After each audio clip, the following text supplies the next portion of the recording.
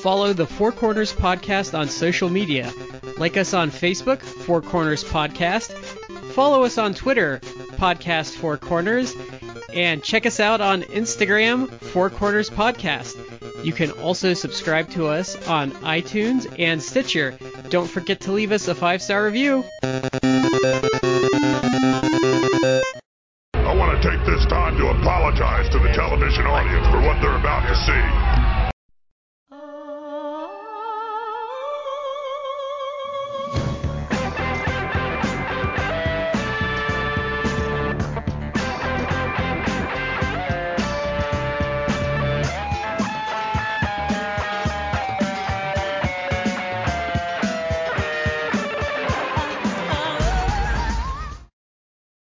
Hello, everybody. Welcome to the Four Corners Podcast. I'm Shad here with Matt and Brad. Guys, how are you doing? Doing good, Shad. I'm doing okay.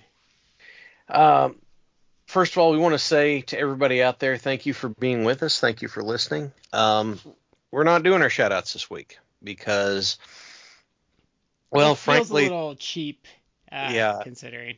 Frankly, we're doing something important, and... As of this recording, we had actually gotten hit by the curse because since our last recording, we saw the passing of both Terry Funk and Wyndham Rotunda, and both had a big impact on the business in their own way, and we thought, well, we really should push back the first plans that we had and spend some time talking about guys who had a huge impact. One guy who is, Terry Funk legitimately has argument as GOAT status. Yeah. Yeah. And some people, like Eddie Kingston, consider him to be the best of all time. And, looking at him, I am nowhere near like a Terry Funk expert. Not that I don't like him. I actually like him a lot. It's just I haven't seen, I feel, enough to qualify myself as an expert. But everything I've seen, like, I would agree. Like, you probably should put him in your top 10, maybe top 5. Yeah. Even if you don't consider him the best. Like, and I'm saying that as someone who I can't say, oh yeah, it's top 5 easy, because it's like I just haven't seen enough. So I'm only doing it that way. I'm not because I'm slighting him. It's just more like I'm all speaking out of somewhat of ignorance, even though I've seen enough to like say, oh my God, he was great. It's just like, is he the best of all? Top 5, you'd feel like I need to see like so much of this person. Yeah. Really, I comfortably say like, they're top 5. But I think I've seen enough that I could be like, oh, top 10. Like he was amazing. We did a topic of Flair versus Funk, and it was a very real conversation, and I don't think it was like a clear-cut answer one way or the other. Yeah.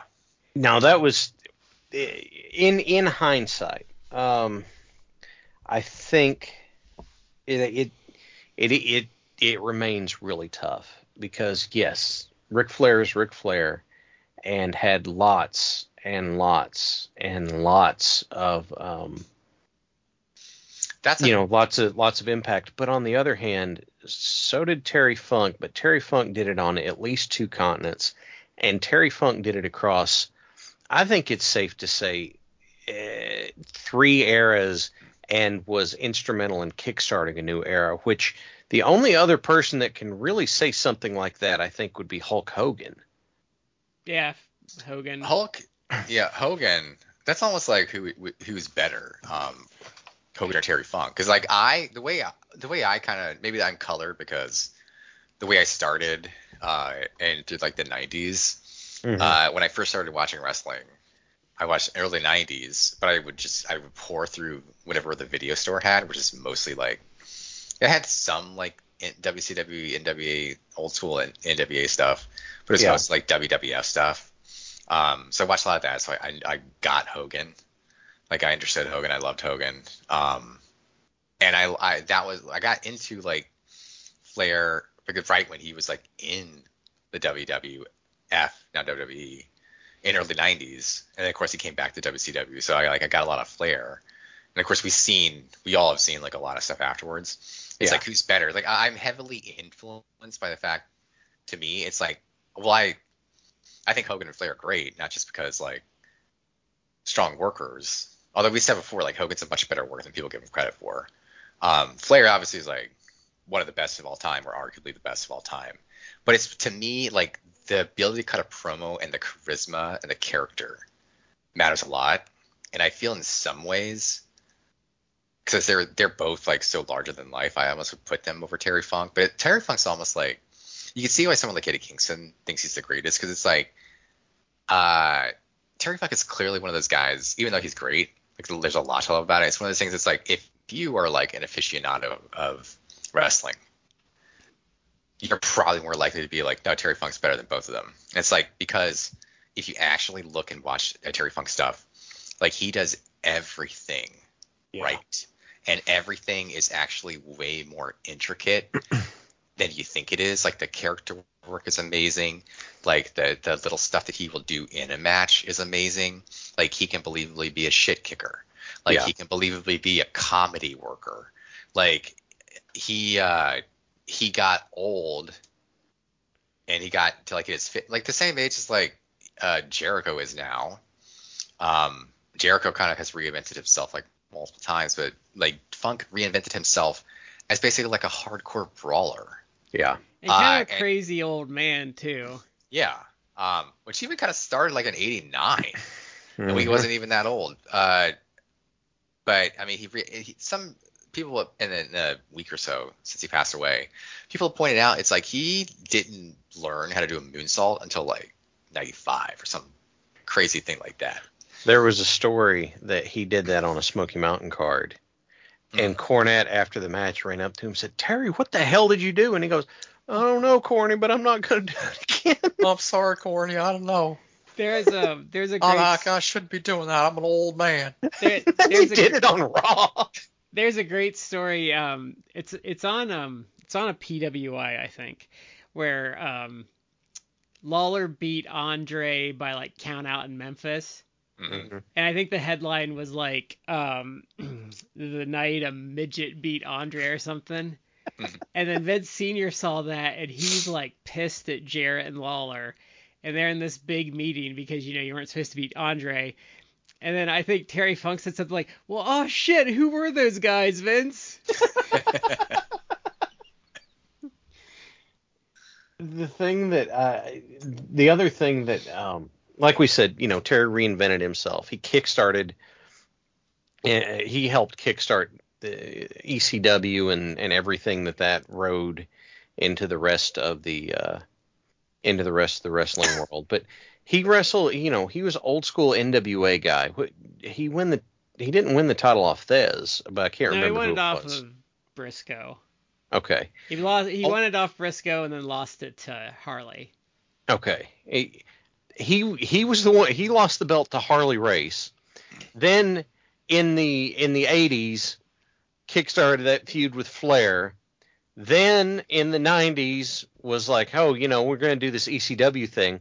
Then went to WrestleMania and won the tag belts in a dumpster match.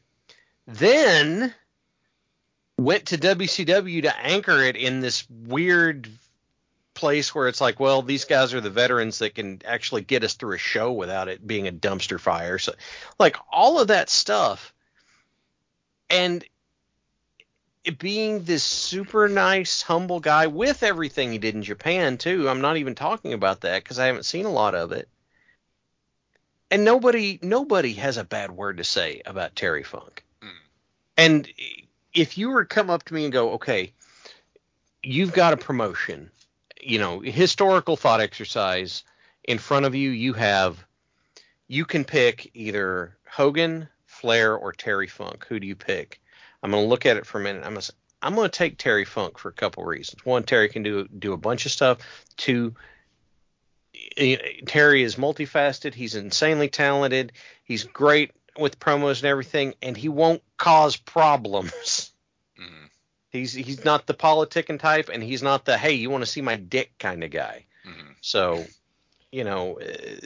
he absolutely should be up there. Jesus, do you know he wrestled as late as 2017? What? Terry Funk and Oh. Rock and Roll Express defeated Brian Christopher, Doug Gilbert, and Jerry Lawler. Oh my God. Oh my God. I forgot he did Juggalo stuff. Oh yeah. Oh, Because like them, because they actually paid him. Yeah, that's a funny story if you can find it from his book. So they did that thing where they like dubbed over matches and he was mad at them, so they came to his ranch and kind of smoothed things over, and they're like, well, we want to pay you, and he's like, okay, and he's like, well, they probably left me $20, or he's like, or they might leave me like $40, and they left him like $4,000. yeah. Yeah. And I think that it's we've all kind of hit on just how versatile Terry's been and how good he was at talking him in the building and how his Japan retirement appreciation speech. I mean, the biggest strike you have against Terry Funk is that he retired too many times. Oh yeah.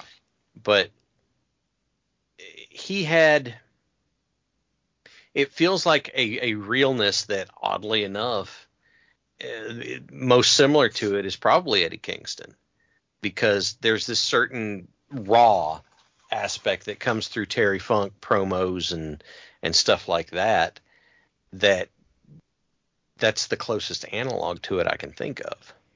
And let's not forget, he was right when he turned on Tommy Dreamer. Yeah, because Tommy Dreamer was a coward. He was like, God, you're a goddamn coward, Terry. And I mean, he wasn't. I can't do like a New York Yonkers accent. Oh, come on, Terry. I thought Terry. I'm not nasally enough. Is that? Yeah. I don't know how to do the Tommy. It's like, Yeah. gosh. It's like slapping Tommy. Here, Matt, let me help you. Cow. Matt, let me help you. If you want to get the Tommy Dreamer voice right, you've got to say, people hate me because I have 2 ponytails. But I mean, he would have been wrong if he had picked a different partner than Jake the Snake. That was really the takeaway from that. Yeah, that's true. I also like from Foley's book. We've talked about that before, where he finally wrestles him. He's like, oh, here comes like the famous like Terry Funk punch, and he punches him. He's like, it's like, Terry, like, you actually punched me. He's like, oh shit, you actually thought I was good? Yeah.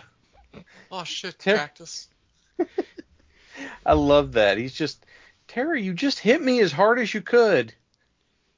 I looked at that the other day after the news broke, and it's Terry, you just hit me as hard as you could, and he goes, Cactus, you just thought I was really good all this time. It's like, God.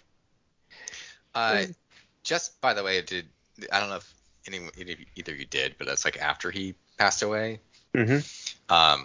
And like the same day, I think, or maybe within like 24 hours. I don't know if you saw, like, Mick posted a video, which was basically like one of the last times he like met up with Terry. He like filmed it, and it's just like a brief clip. It's only like a couple minutes, I think. And I think there were a lot of rumors. Like, I think it got shot down. I don't know if it was shot down just out of respect for Terry or whatever. But I think Don Morocco has said that Terry was like in a home, and he was having dementia. He had dementia. We saw that picture of him. Yeah. Not that long ago. I don't even think it was 2 months ago, and he looked real bad. Yeah, that's kind of what I'm getting at. Because wasn't he standing with Dory, and like Dory's older than him, I think, and we were like, wow, he looks a lot worse than his brother does. I mean, Terry passed away at 79, and Dory is older than him, so Dory has to be in his like early 80s. Like, Dory, I don't think is like that much older than him, but Dory has also looked like he's been like 80 for like the last 30 years. But now Matt, let's be fair. He's Dory's looked 80 80 for too. 50 years. Yeah. That pic that you're talking about, I seen it, but the video, I had to study it closely. Like, it didn't seem to me necessarily, and it's a short clip, and it's not as if like Terry's like telling a story or something like that where you can really gauge like his cognitive functioning, but like he is talking in it, so it's to me it's like it's somewhat hard to gauge. It's like he has dementia or he's just like older. I mean, the older people, like, well, and they're not. I'm not saying they're not sharp, but I'm also saying like they're not going to be like, they're not always like regaling you with stories. Well, and he could have they could be misconstruing what he has. He could have sundowners, which means during the Yeah. day he's relatively fine, and then he goes off like the deep end when it. Because I had Yeah. a relative that had that, and if you went and saw him during the day, like they were a little. I mean, they were like 85, and so they were a little cagey because of their age, Yeah. but like otherwise you wouldn't know anything. And then like, I mean, I know I said that. I told that to someone afterwards. I said, I know it sounds terrible, but like I miss the stories after they died of like just the weird Yeah. stuff they do because like because if no one's listening haven't had to deal with it, like you just kind of learn to laugh about like the crazy stuff. You just kind of enjoy the ride on them. Yeah. Yeah. Uh, what I was gonna say is like in the video, in that picture you're talking about, it to me it's almost like triggering. It made me sad because he looks very frail, and I mean I kind of shared this before, but it's like my mom. I didn't get too specific, but like in basically December 2014, my mom had a stroke, and she recovered in the sense that she didn't have like cognitive limitations, but I mean it did like greatly affect her. Like one side of her body was not paralyzed, but like extraordinarily weakened. And over the course of like the next year, I basically saw her like slowly go downhill. Now she had other issues. I've talked before, like the main issue is like she had diabetes, which is like ultimately like what killed her and what caused the stroke in the first place. Is that she had, her circulatory system was shot because that's what diabetes does. It just eats you from the inside out. But like she was frail, like she became increasingly more frail. And it's like that's why to me it was like, I hate when I see people like that. Cause it's like they don't look good. They look like this is trending downward. Well, remember after Vince did the double quad tear, like he got old like overnight. He doesn't look frail to me, but yes, he visually, at least in his face, went from the Mr. McMahon character of the late 90s. Like he does not look like that at all anymore. Like he looks old. Actually, and his looks voice. he looks like a version of his dad. He's been starting to look frail since COVID. Like he's started to look a little frail. Well, we don't know now what he's like, because he just literally had like major back surgery, so I don't know. Oh, I forgot about that. He had like fusions and stuff, didn't he? I mean, for all like the evil shit I think he actually has done in his life, and I'm not so hard-hearted that it's like I wish ill upon him, but it's all. I mean, nothing I guess is across the board, but generally it's a bad thing when you're older and you start losing mobility in any way. Well, that's why a lot of times when you have an older relative or someone older and like they do something like fall and break their hip, it's like they check out like within like a year, because it's like it's like the same reason why, like this is the odd analogy, but it's like the same reason why if you're 45, like a 45-year-old has like, and you've worked, or that person has worked mostly like manual labor jobs, and all of a sudden like they injure their back or something, so they can't really do anything, so they're in pain, they're just like sitting around. And oftentimes they get like hooked on opioids or some other stupid thing, but they can't move around a lot. They have an extraordinarily sedentary existence. They gain weight, like they have all these issues with pain, everything like that. It's like, it's because like the human body actually is meant to be in constant motion. Like you're meant to be in constant motion. That's why people who are in comas, things like that, like they develop like bed sores and stuff like that. 'Cause it's like you're supposed to be move around. You're supposed to get up, just start walking. That's why you have surgery. I mean, which I just did. It's like they want you walking. They want you up and moving about. 'Cause it's like you need to do that.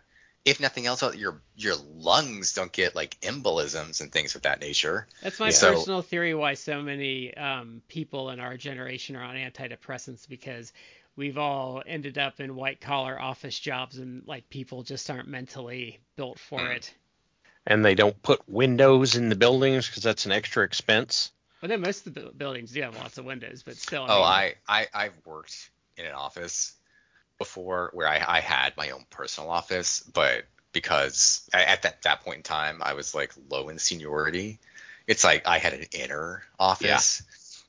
So literally it was like a room with no windows, no anything. So it's like if I had to have the door closed for whatever reason, I'd take a phone call, or I was just focusing on work or something like that. It's like it could be like you could look at the clock and it could say like 8. And it'd be like, is it 8 a.m.? Is it 8 p.m.? I have no idea. It's like the time has no meaning within these 4 walls. Thankfully, a lot of the newer buildings have the elevators in the middle, and then the cubicles and stuff are all the way around, and it's all windows. So that's a lot better than it used to be.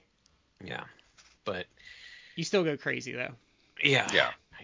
I have an inner office right now.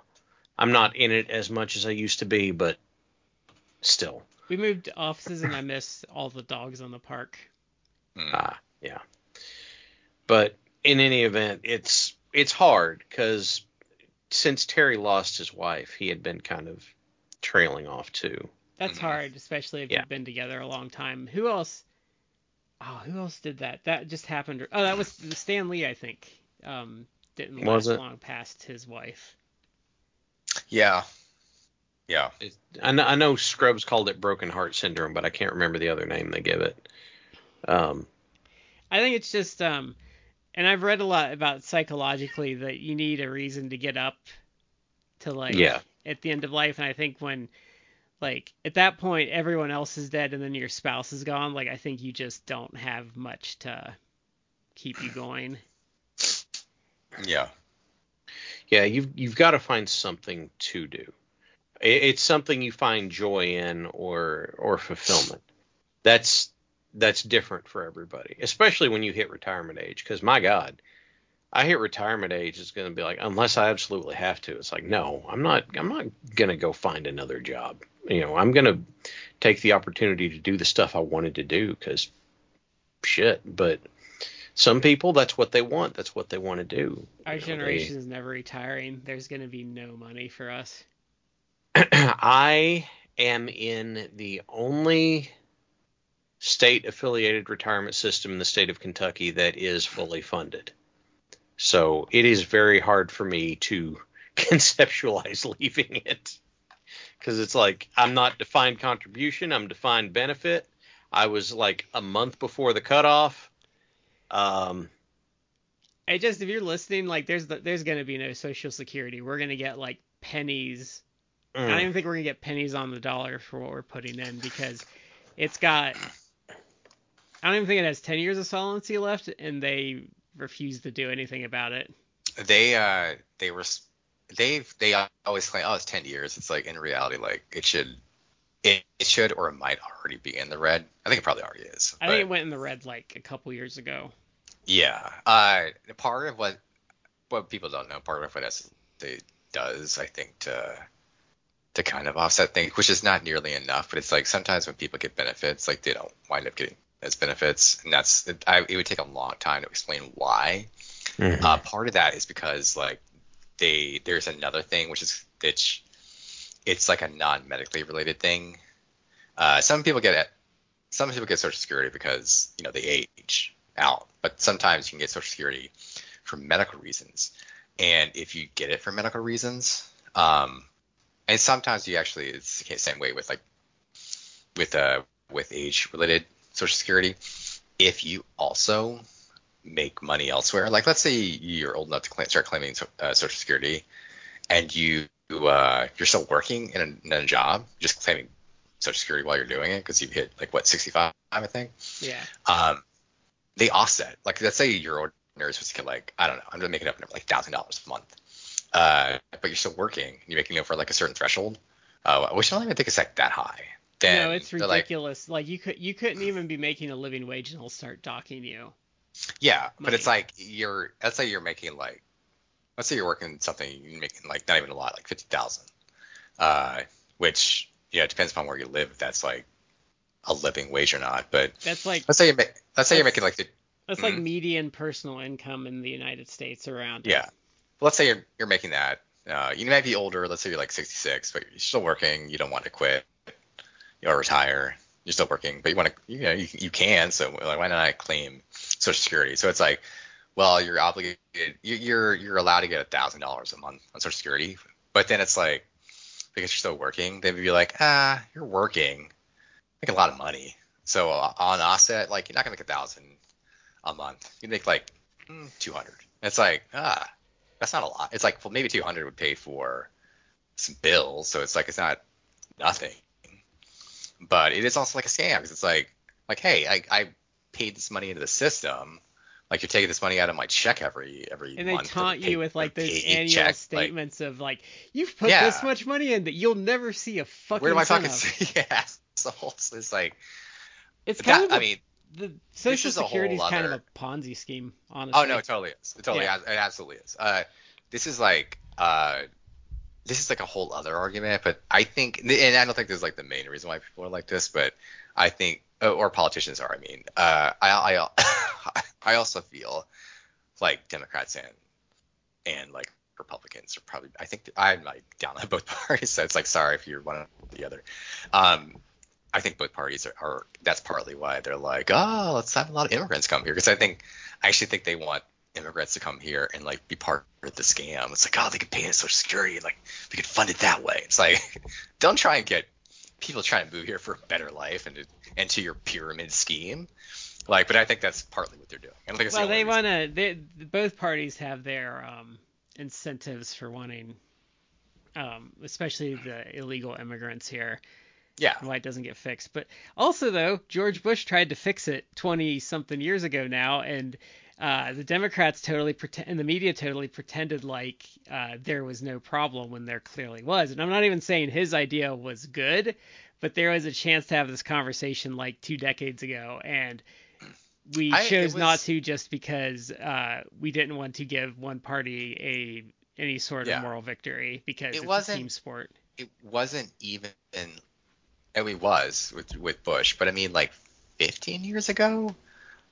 Wait, no. No, it's closer to 20. It's like 18 years. 2012. Ago like the 2012. So 11 years ago. Like the 2012 election when it was Romney and what's the other guy? Obama. Ryan. No.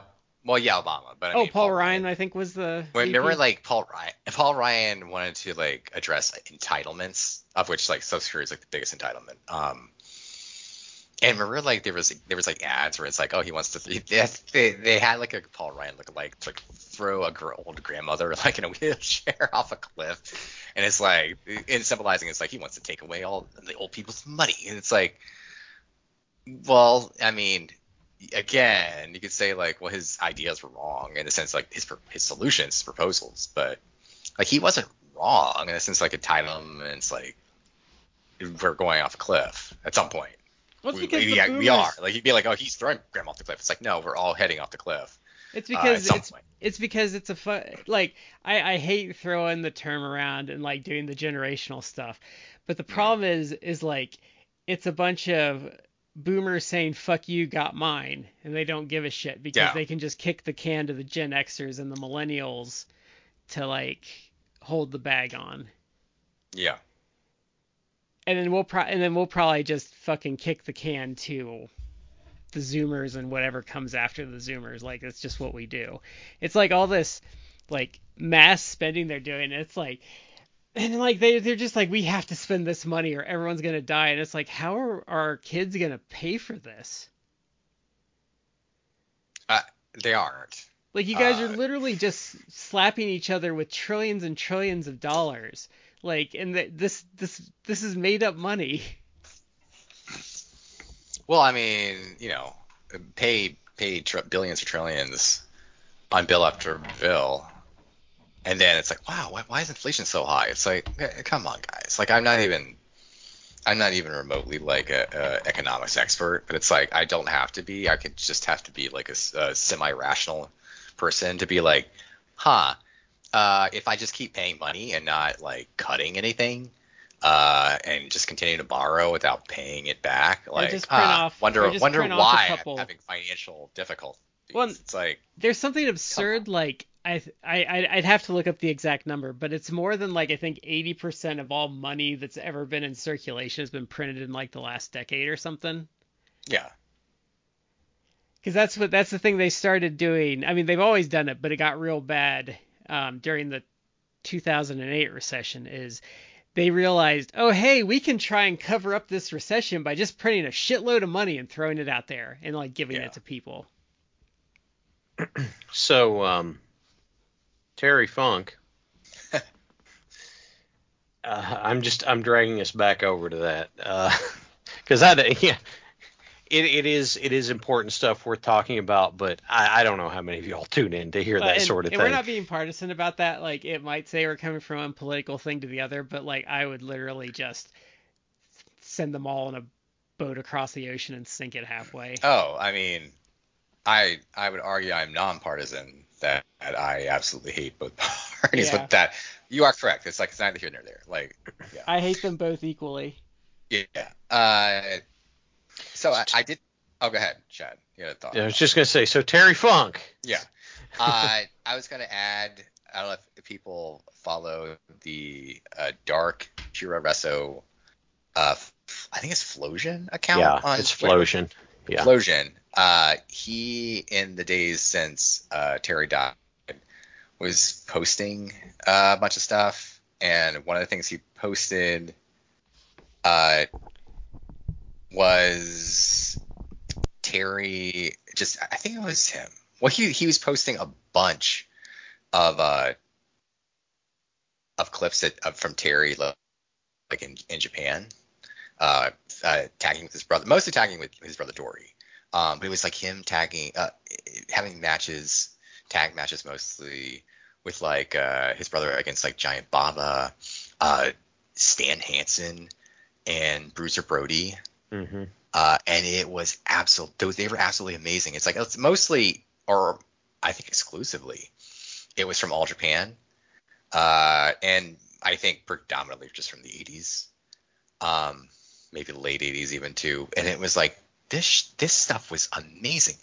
There was a match he posted where it was like a tag match, and Terry was like going toe to toe with Bruiser Brody, and like Bruiser is bloodied, and it is incredibly violent. It's like, and it wasn't like nowhere what would it be considered like a hardcore match. It wasn't like that. It's just like it was two dudes just like wailing on each other, and it looked brutal. It was clearly like All Japan style, because it's like let's watch two guys like fuck each other up in ways that it's like they are so blurring the line between like this being like work and a shoot. It just like it made Terry look like a world beater, like going up against a dude who's obviously like has a reputation as being like tough as nails. And he's also like giving it to Stan Hansen, who is just a beast. Mm-hmm. Like it is just amazing. And someone, I don't know that it was him, someone else I think posted on Twitter the stats for Terry. Like Terry had overall like 500 something matches in Japan, like between like his entire Japan portfolio. And 500, like there are guys who like probably nowadays it's like they have to be wrestling maybe like 10 years close to it to get like that many matches. And Terry obviously had a very long career, but it's like they posted, or I think they noted like the people that he worked with. And I mean, think about that right there. It's like I named 3 guys, like Baba, Stan Hansen, Bruiser Brody, and I mean Terry had feuds with guys like Abdullah the Butcher, who I never thought was a great worker, but at least was like a obviously Abdullah is like a legend because he was a very notable worker. The Sheik, the original Sheik, like another guy who like I don't know that he was a good worker, but again very notable, like a very notable legendary character. It's like the guys that he worked in Japan, the matches he had, 500 something matches. It's like if the guy literally did nothing. It's like that was his career. The 500 something matches in Japan, that was his career. That's all he did. It's like he would be. I don't know if you'd say like, oh, he's GOAT status, but like he would be Hall of Fame easy. Yeah. Just on that work alone. And of course, that's not what he did. He did so many other great things. Mostly, I would say in the 70s, early 80s, long before we even like approached the 90s, where he was doing ECW, hardcore stuff, Smoky Mountain, all that other stuff. Wow, he worked Sputnik Monroe in. Wow. 65. Yeah.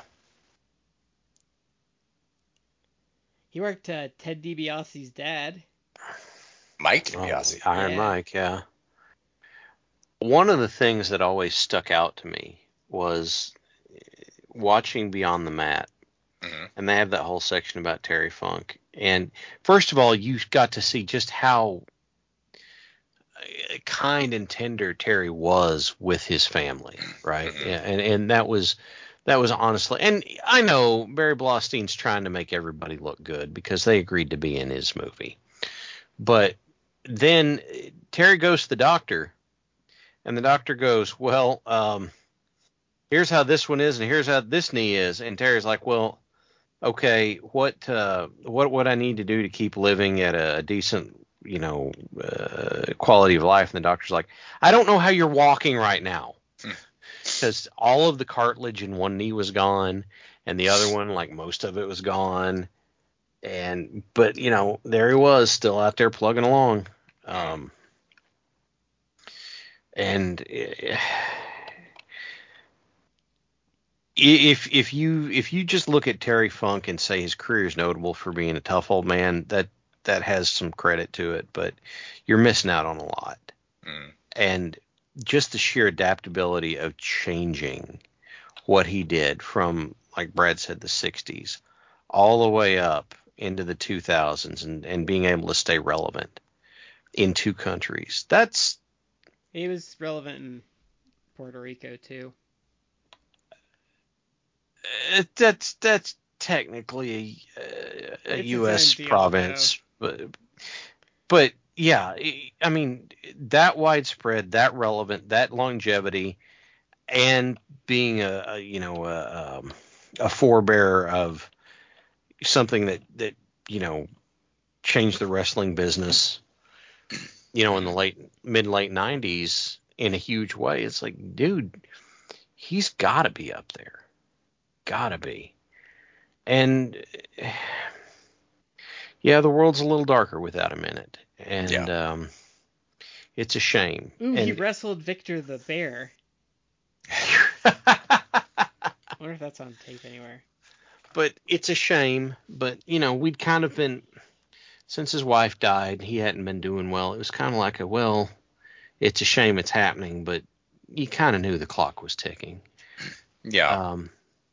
The other person, go ahead, Matt. That's kind of like the story, right? It's like, it's very sad that Terry passed away, but it's also like, well, no one's really that surprised, only because like he was older. You'd heard that he wasn't in great health.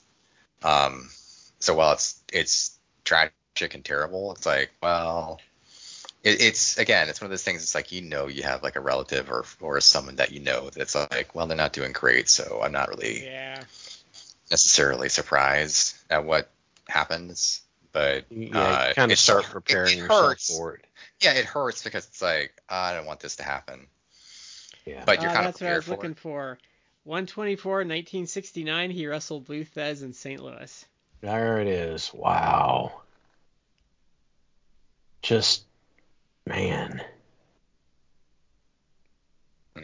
that's that. God, just that is such a body of work, man.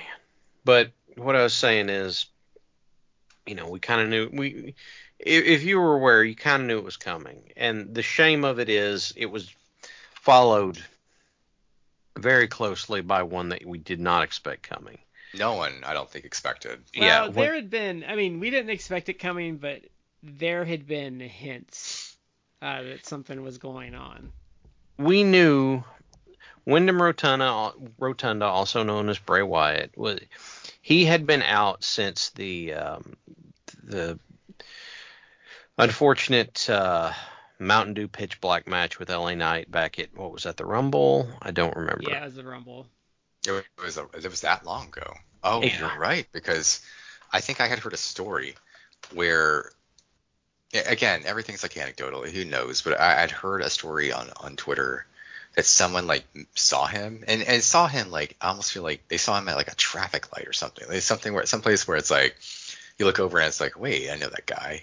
And they saw him like some situation of that nature. and someone asked him like, "Oh man, Bray Wyatt, like you gonna be at Mania this year?" And he was like, he like was polite, but he was like, "Yeah, no, I'm okay, man. I won't be there this time." Yeah. And he was like, he didn't disclose anything, like he didn't have to, but he was nice, because one of the things we've learned, and unfortunately in the days since, that he was always very nice and polite. Yeah, Rob Naylor had people. a real touching story about them, about him.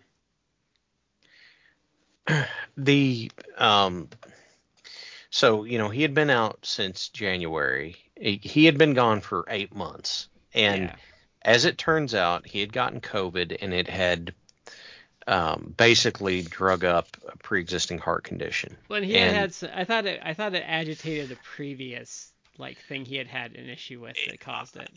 What I saw was it was an existing one, but I don't know, and I didn't go looking for how. Okay, because he had some other mystery illness a while ago, didn't he? Well, he had gotten caught in that meningitis wave that went through the WWE locker room that one time. Okay. And he was out for a while, but he came back and he did that, and it was probably a case of really trying too hard with the whole howdy gimmick and that sort of stuff. But to be honest with you, I was kind of waiting for that to end and shake out so that he would settle a little bit, because the guy had come up with 2 just absolutely killer gimmicks that had been basically died to Vince McMahon's impatience. And then we just got word one night that his dad had called Triple H and said, well, he's gone because he had a heart attack. Which it turns out, I don't know I'll just say, I guess he passed away. He took a nap. Yeah. Had a heart attack, passed away in his sleep, which the only thing you can say is if he died in his sleep, then it was hopefully instantaneous. I'm going to say, when the details came out, I am a little mad at him, even though my dumbass probably would have had the defibrillator in the car too.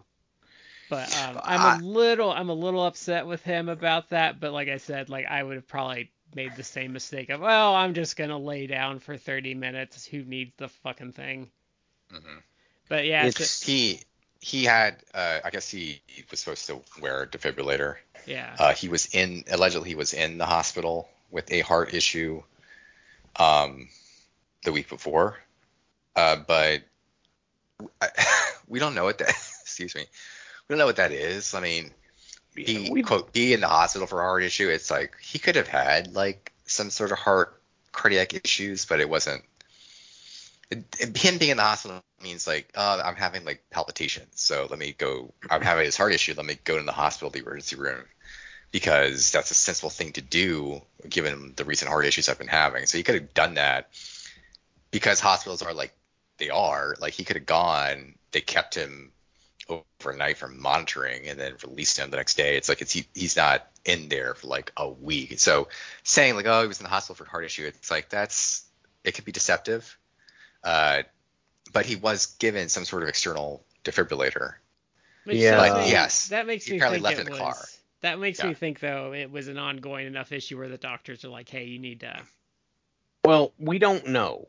And I'm not saying you're wrong, Brad, but I am saying we don't know what the doctor said, because the doctor could have said, hey, take this with you. You probably want to use it. Or if the doctor's take this with you and wear this every time you lay down. We don't know what. All I saw was it said doctor recommendation. I did preface that saying, though, I probably would have done the exact same thing. And it sucks. Okay, just to start with, it just flat out sucks, because we have a guy who, the only bad thing I have heard I can ever, and I was a huge mark for the guy. I was such a big mark for the guy that I basically patterned my best gimmick off of him. And so, I'm keeping an eye on this because, God, this was a guy that inspired me a lot and that sort of thing.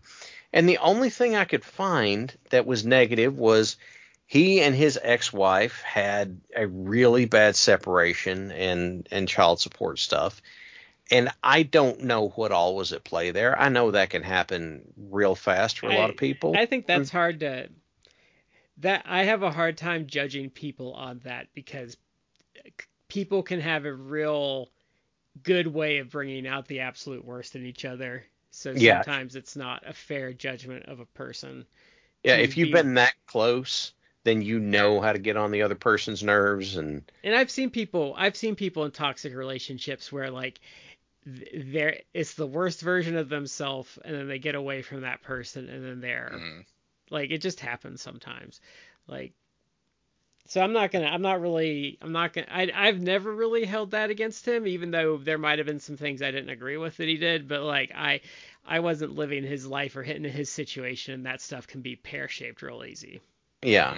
And so the thing that really gets me out of this whole thing were, and Matt alluded to this, but were the stories that everybody told where they show up and he immediately, like every story everybody has told has been like, look, I showed up and I wasn't sure what was going on, and I'm just standing there by the curtain because I'm the new guy and I'm trying, and he takes him under, he puts his arm around him and goes, come on, man, let's go get you something to eat, or hey, let me talk to you about how we do things, or hey, let me give you some advice. Well, that was Naylor's story. They were at Dustin's funeral, and he was just standing there, and he's like, hey, Nails, like, come over here, like, you're gonna sit with us today, like, you're part of the family.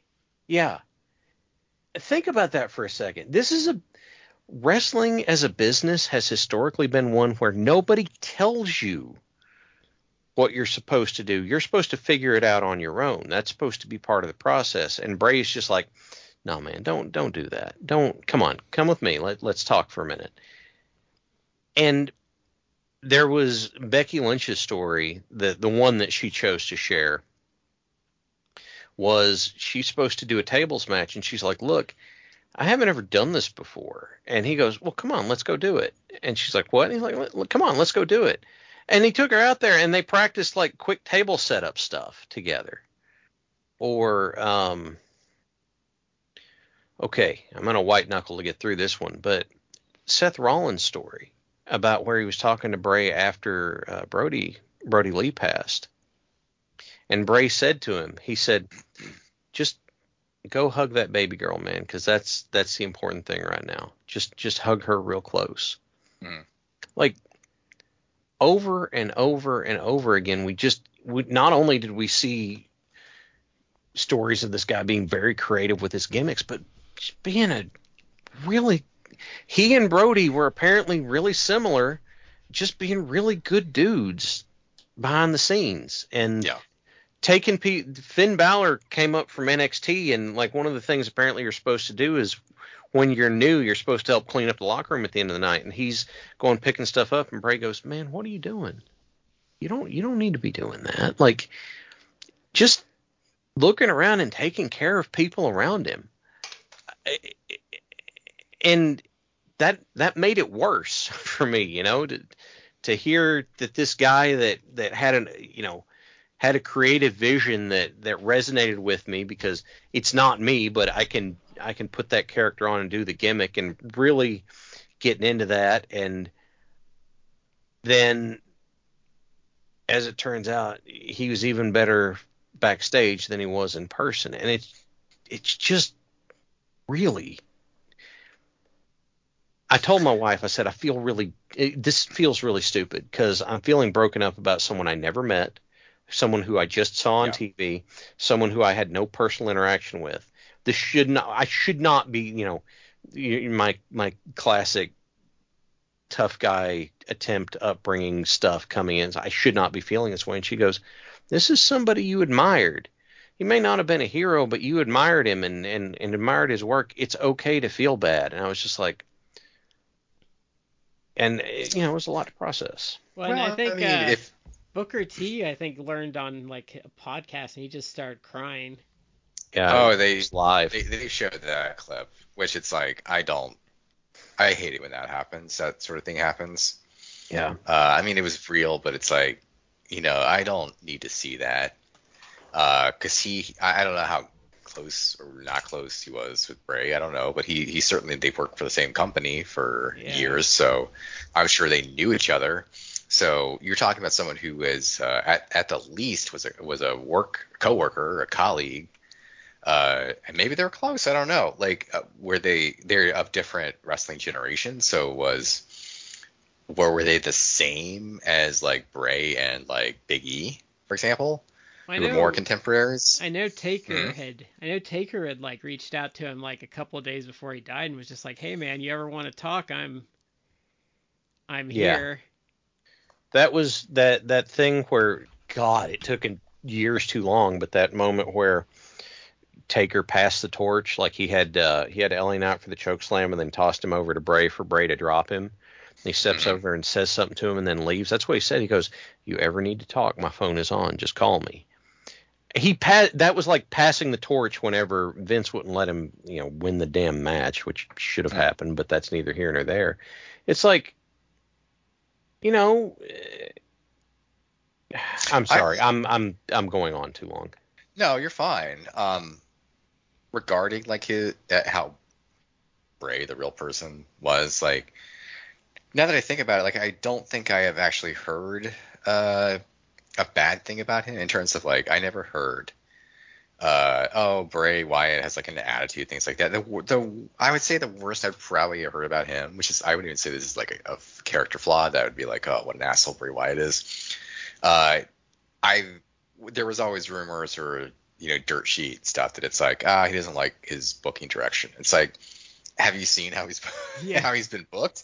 Or how the Fiend's been booked? It's like he has a right to be that way because they made him change the whole Bray Wyatt cult gimmick to like the Fiend, and it's like, well, that's maybe not the worst thing actually, because it's good in wrestling to have something new, and he took the Fiend and ran with it and actually made it interesting. I don't know how much was him versus like the writers, but he's someone who's creative, always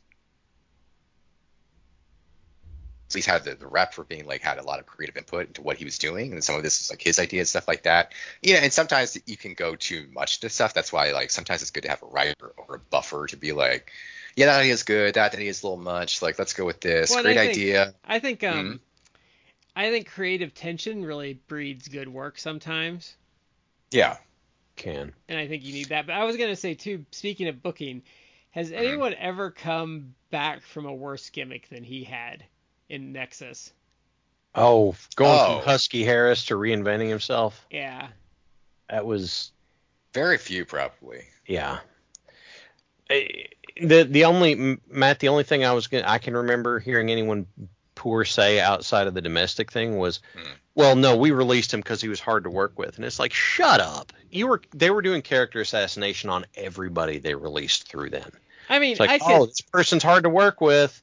Oh, Stephanie's not good at her job. We fired her too. And it's like they did that to that's their MO. Like I love how. But I mean, they think. But people were saying, remember when Goldberg did that first run with them, and everyone was saying he's being hard to work with because he was protecting his character. Like, I think top guys like him, we've talked about it before, need to be a bit selfish because you have to protect yourself. And I mean, if he was difficult to work with because he was protecting himself, I mean, well, that's part of the business. Yeah. There's a certain amount of, making sure you're not being taken advantage of. But, this is a guy who like the Wyatt family was more over than the Shield when they feuded. Like you had the Shield and the Wyatts against each other, and by the way, you had the crowd flipping out before they ever even touched. And both teams, they got Jerry Lawler and Bradshaw to break character on a pay-per-view. Yeah, and like mark out for it, didn't they? Yeah.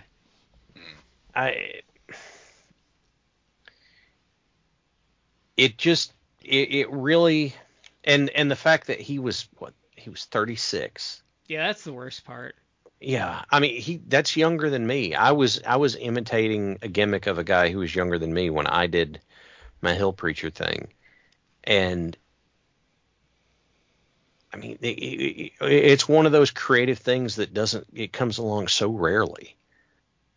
And I for the first time in years, I watched the SmackDown after he passed, and they did more Bray stuff than they did Terry Funk stuff. But Cody did a really good Terry Funk send off segment. And they were on short shift for that though. I think they had they had a couple of days. I thought they had like about a 36-hour turnaround. I mean, whenever until the Brody Lee Memorial Show, the gold standard for that stuff was Raw is Owen, and they had 24 hours. If they had done that, they could have done that too. But it was less overthought era though. Yeah, but you had one of the things that struck me is LA Knight comes out at the end he's doing a promo, and he managed to very, very impressively weave together a tribute to Bray Wyatt, absolutely verbally murdering The Miz, and then paying tribute to Bray Wyatt again very seamlessly all together. And then they had two big send-off moments. One was at the beginning after the 10-bell salute where Rowan and Strowman were both there. They did the spotlight on the rocking chair, and then at the end of the night, they did the shutdown thing they used to do when the Fiend was going to show up, and they had a backlit picture of him in the ring up on the Tron, and just the lantern in the ring. Mm-hmm. And it's like, as much shit as I give that company, when they get something right, they get it really right. And they got the opening segment of that show and the closing. Sorry if you really heard that. right. I just smashed my heel into the wheel well of my chair. Okay. If you wonder what that noise I made was, I just smashed my. They got the opening segment of that show and the closing segment really right. And if you want, honestly, I think the best tributes are if you go through Twitter and Instagram and stuff, his peers, his coworkers, telling stories about him. I know he took Brody's death really hard, and I can't imagine how Eric Rowan is feeling right now, and Strowman too, I guess. Like, I can't imagine how bad they're feeling. Strowman and a bunch of, I don't know if you saw, Strowman and a bunch of WWE workers, I guess got a tattoo of the Bray Wyatt Firefly logo. Oh, wow. It's like a tribute, which it's like, you can feel how you feel about tattoos. I don't have any, I might consider one someday, but I mean, if you cared about a guy, loved a guy, that's a pretty permanent reminder of the guy, a tribute to him. It's like you're inking your skin, which is going to be there until you pass away. Mm-hmm. So it's, I don't know, there's a lot of people that commented, The Rock even, and he doesn't just comment about wrestling stuff mostly. He had a comment about it. So, I mean, I'd argue, again, Terry, it's he's older. It's when an older wrestler dies, it's very sad. Some of the level of Terry Funk, he passed away. It's it's big. But someone young, it's a lot. And someone as big and notable as Bray Wyatt, who's still technically a current worker. Yeah. It's big. This feels like the biggest since. And I don't mean it to since sound Brody, callous, really. But it's sad that Terry Funk died, but Terry Funk got to live his life. Mm. Terry Funk had a big full life, and like we said earlier, he was kind of on the way out. We knew he was on the downslope. Yeah, and if he had kids, he got to see them grow up and have lives and stuff, and Bray didn't get to see any of that stuff. Yeah, and Bray had finally just gotten the torch from Undertaker. Mm-hmm. And I mean, shit, man, it just really sucks. And it was definitely definitely a cloud over the business for for that week or so. And we're not going to get into what came in that the cloud moved on from, but it's just, yeah. Are we good for this episode then? I think so. Unless you guys have anything to add. I'm sorry, I've been talking a lot this second half. No, it's hard. It's hard to come up with things to say, really. I mean, this was all last minute. I mean, this stuff happened within the last like week. Like Terry, Yeah. I believe, died like the 23rd. So that would have been like last Wednesday. Yeah, that's about And then Bray, it was that all broke Thursday. And I only know because I am in, as you know, a rolling group text with three people, and one is not. He knows wrestling. He's gone to wrestling shows. He's not like a wrestling fan per se. But the other two are friends of the show, Christy Petrillo and Damien Gonzalez. So all I know is like they texted in the group text, and it's like they're like, oh my god, Bray Wyatt, and I'm like, whoa, what is this? And it's like I immediately we went on the internet basically, and it's like Bray Wyatt. It's like Bray Wyatt passed away. I'm like, holy shit. Yeah. Because it's big and it's like obviously very unexpected. So I was shocked hearing it. I think I heard it like midday or early afternoon Thursday. The only thing I'll add is that this has kind of like been popping up on social media last couple days. I mean, I think the last couple days we're a couple days away from like AEW's big all-in pay-per-view, which everyone was focused on that just because it's a huge pay-per-view. But there are some people, and they may have said this at the very tail end of last week, but they're kind of reiterating it the last day or so. Like there are people who have suggested like actually like even though in theory it would be like, well, it's early. It's like, no, they should actually in 2024 induct Bray Wyatt or the Wyatt family into the WWE Hall of Fame.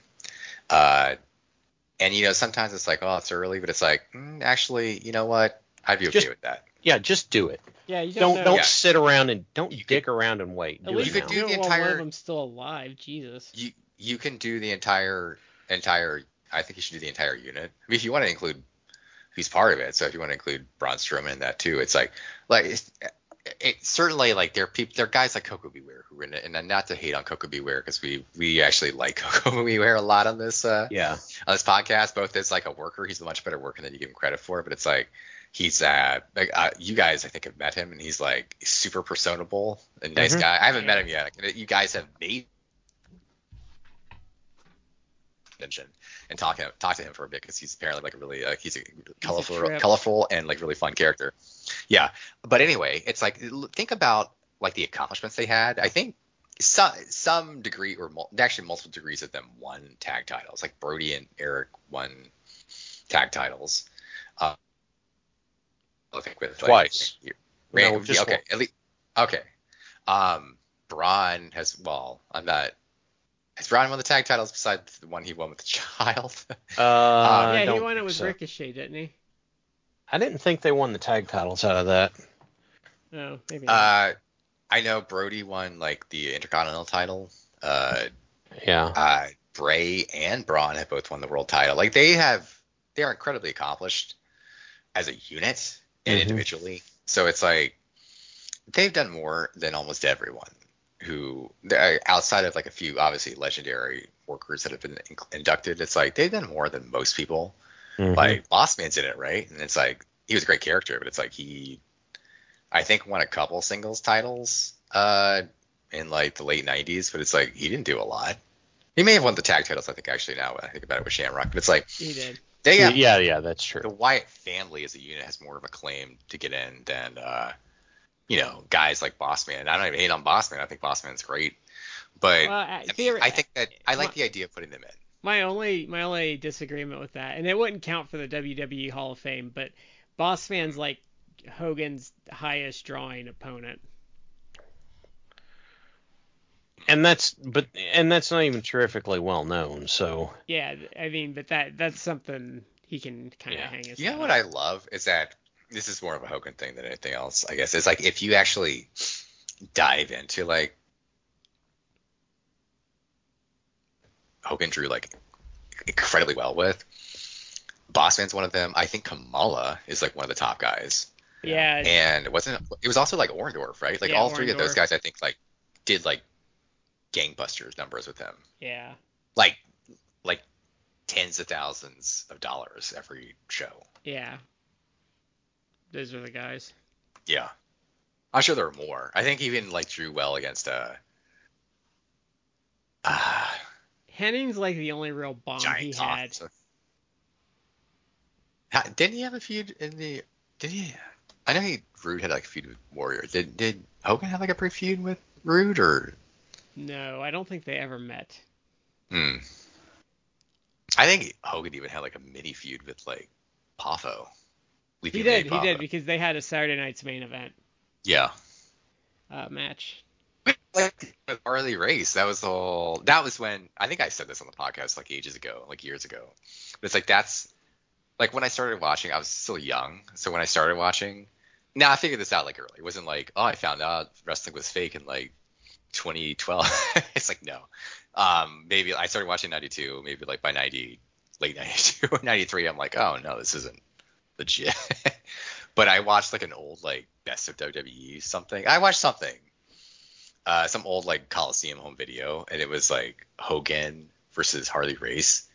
And I don't know what Vince wasn't obviously doing quality control back in the day, and it was like 3 matches of Hogan versus Race back when Harley was doing the whole King thing.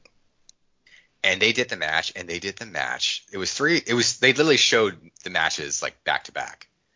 3 matches. They did the same fucking spots and the same sequence. I'm like, I was like, wait a minute. Well, it's because Like, you were working. How do they do the same match over and over again? It's Yeah. like I was like, wait a minute, this isn't legit. It's season or 2 of Family Guy. It's like they're phonies.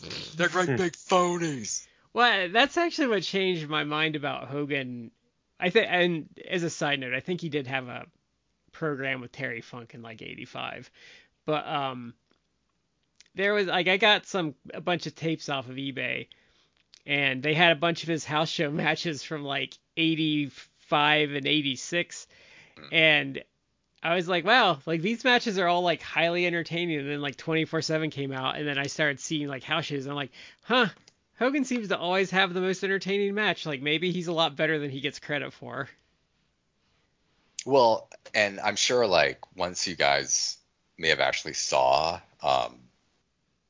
his like Japanese work, you're like, oh my god, Hogan can actually work.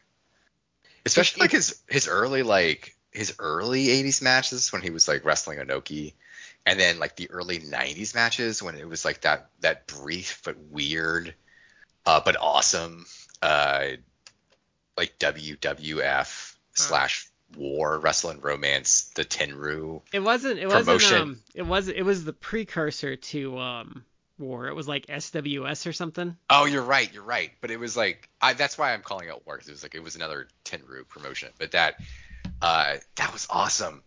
I don't think I have that. Back in the day, I got like there was a couple. I think they did like supercard shows where it was like WWF workers that appeared on a couple SWS shows, and I think I got those on videotape from Lynch.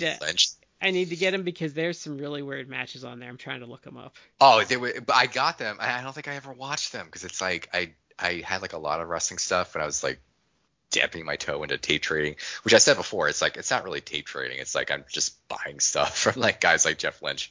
But I had like a lot of stuff, and I'm like, oh, that's like next up, and then I never got it, and then it's like the times changed, and now everything was transitioning to DVD. So it's like I never actually burned them to DVD back in the day when I had like a DVD burner.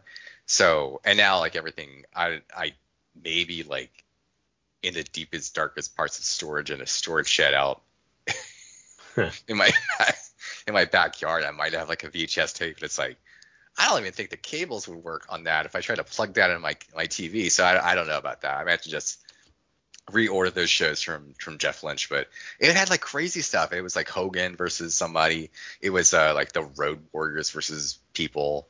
I don't, I don't think it's like from those shows, but like around that same time, I've always seen clips of it, but it was like a Tenryu versus Randy Savage match in the early 90s, and I told you guys about that. I think I posted like the clips of like the match they had together, and I'm like, holy shit, like Randy Savage I don't think ever had like an extended run in Japan, but it's like he should have. It's like he and Tenryu were like going balls to the wall, and they were like Savage was hanging. He was like, Yeah. it seemed like an awesome / violent match. I'm like, god damn, like Savage and like 90s All Japan would have like rocked.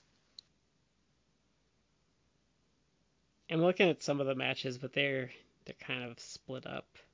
Mm. King Haku has a lot of matches in here. And in SWS? Yeah. There's King Haku the Barbarian Yoshiaki Yatsu against Tenryu Takano and Shunji Takano. George Takano and Shunji. Interesting. Hmm.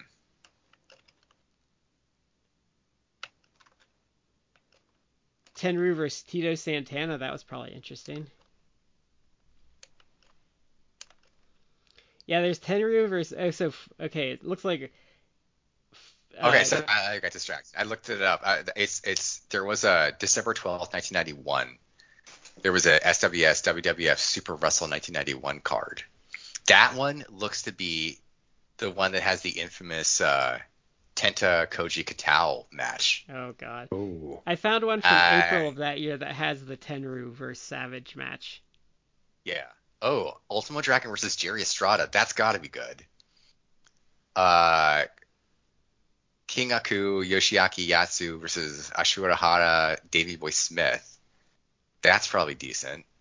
Rockers versus George and Shunji Takano. It's probably okay. $1 Million Man versus Kerry Von Erich.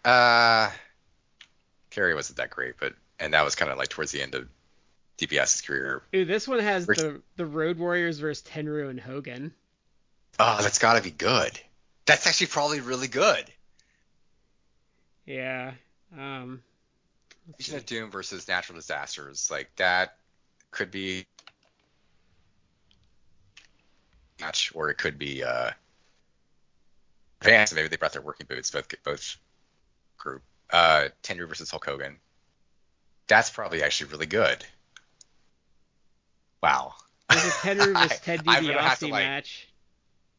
I'm gonna have to send an email to Jeff Lynch and be like, "What do you got from SWS?" Yeah. They did a lot of shows. Yeah. With WWF. Well, guys, I think that's about a good place to put a capper on it. Unless there's anything I'm missing, but no, I think that's about everything. So everybody out there,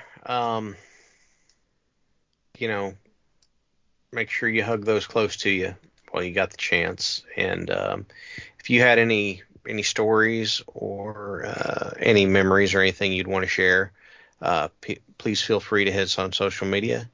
So this is Shad with Matt and Brad. We've been in 3 Corners. You're in the 4th, and we'll catch you next time.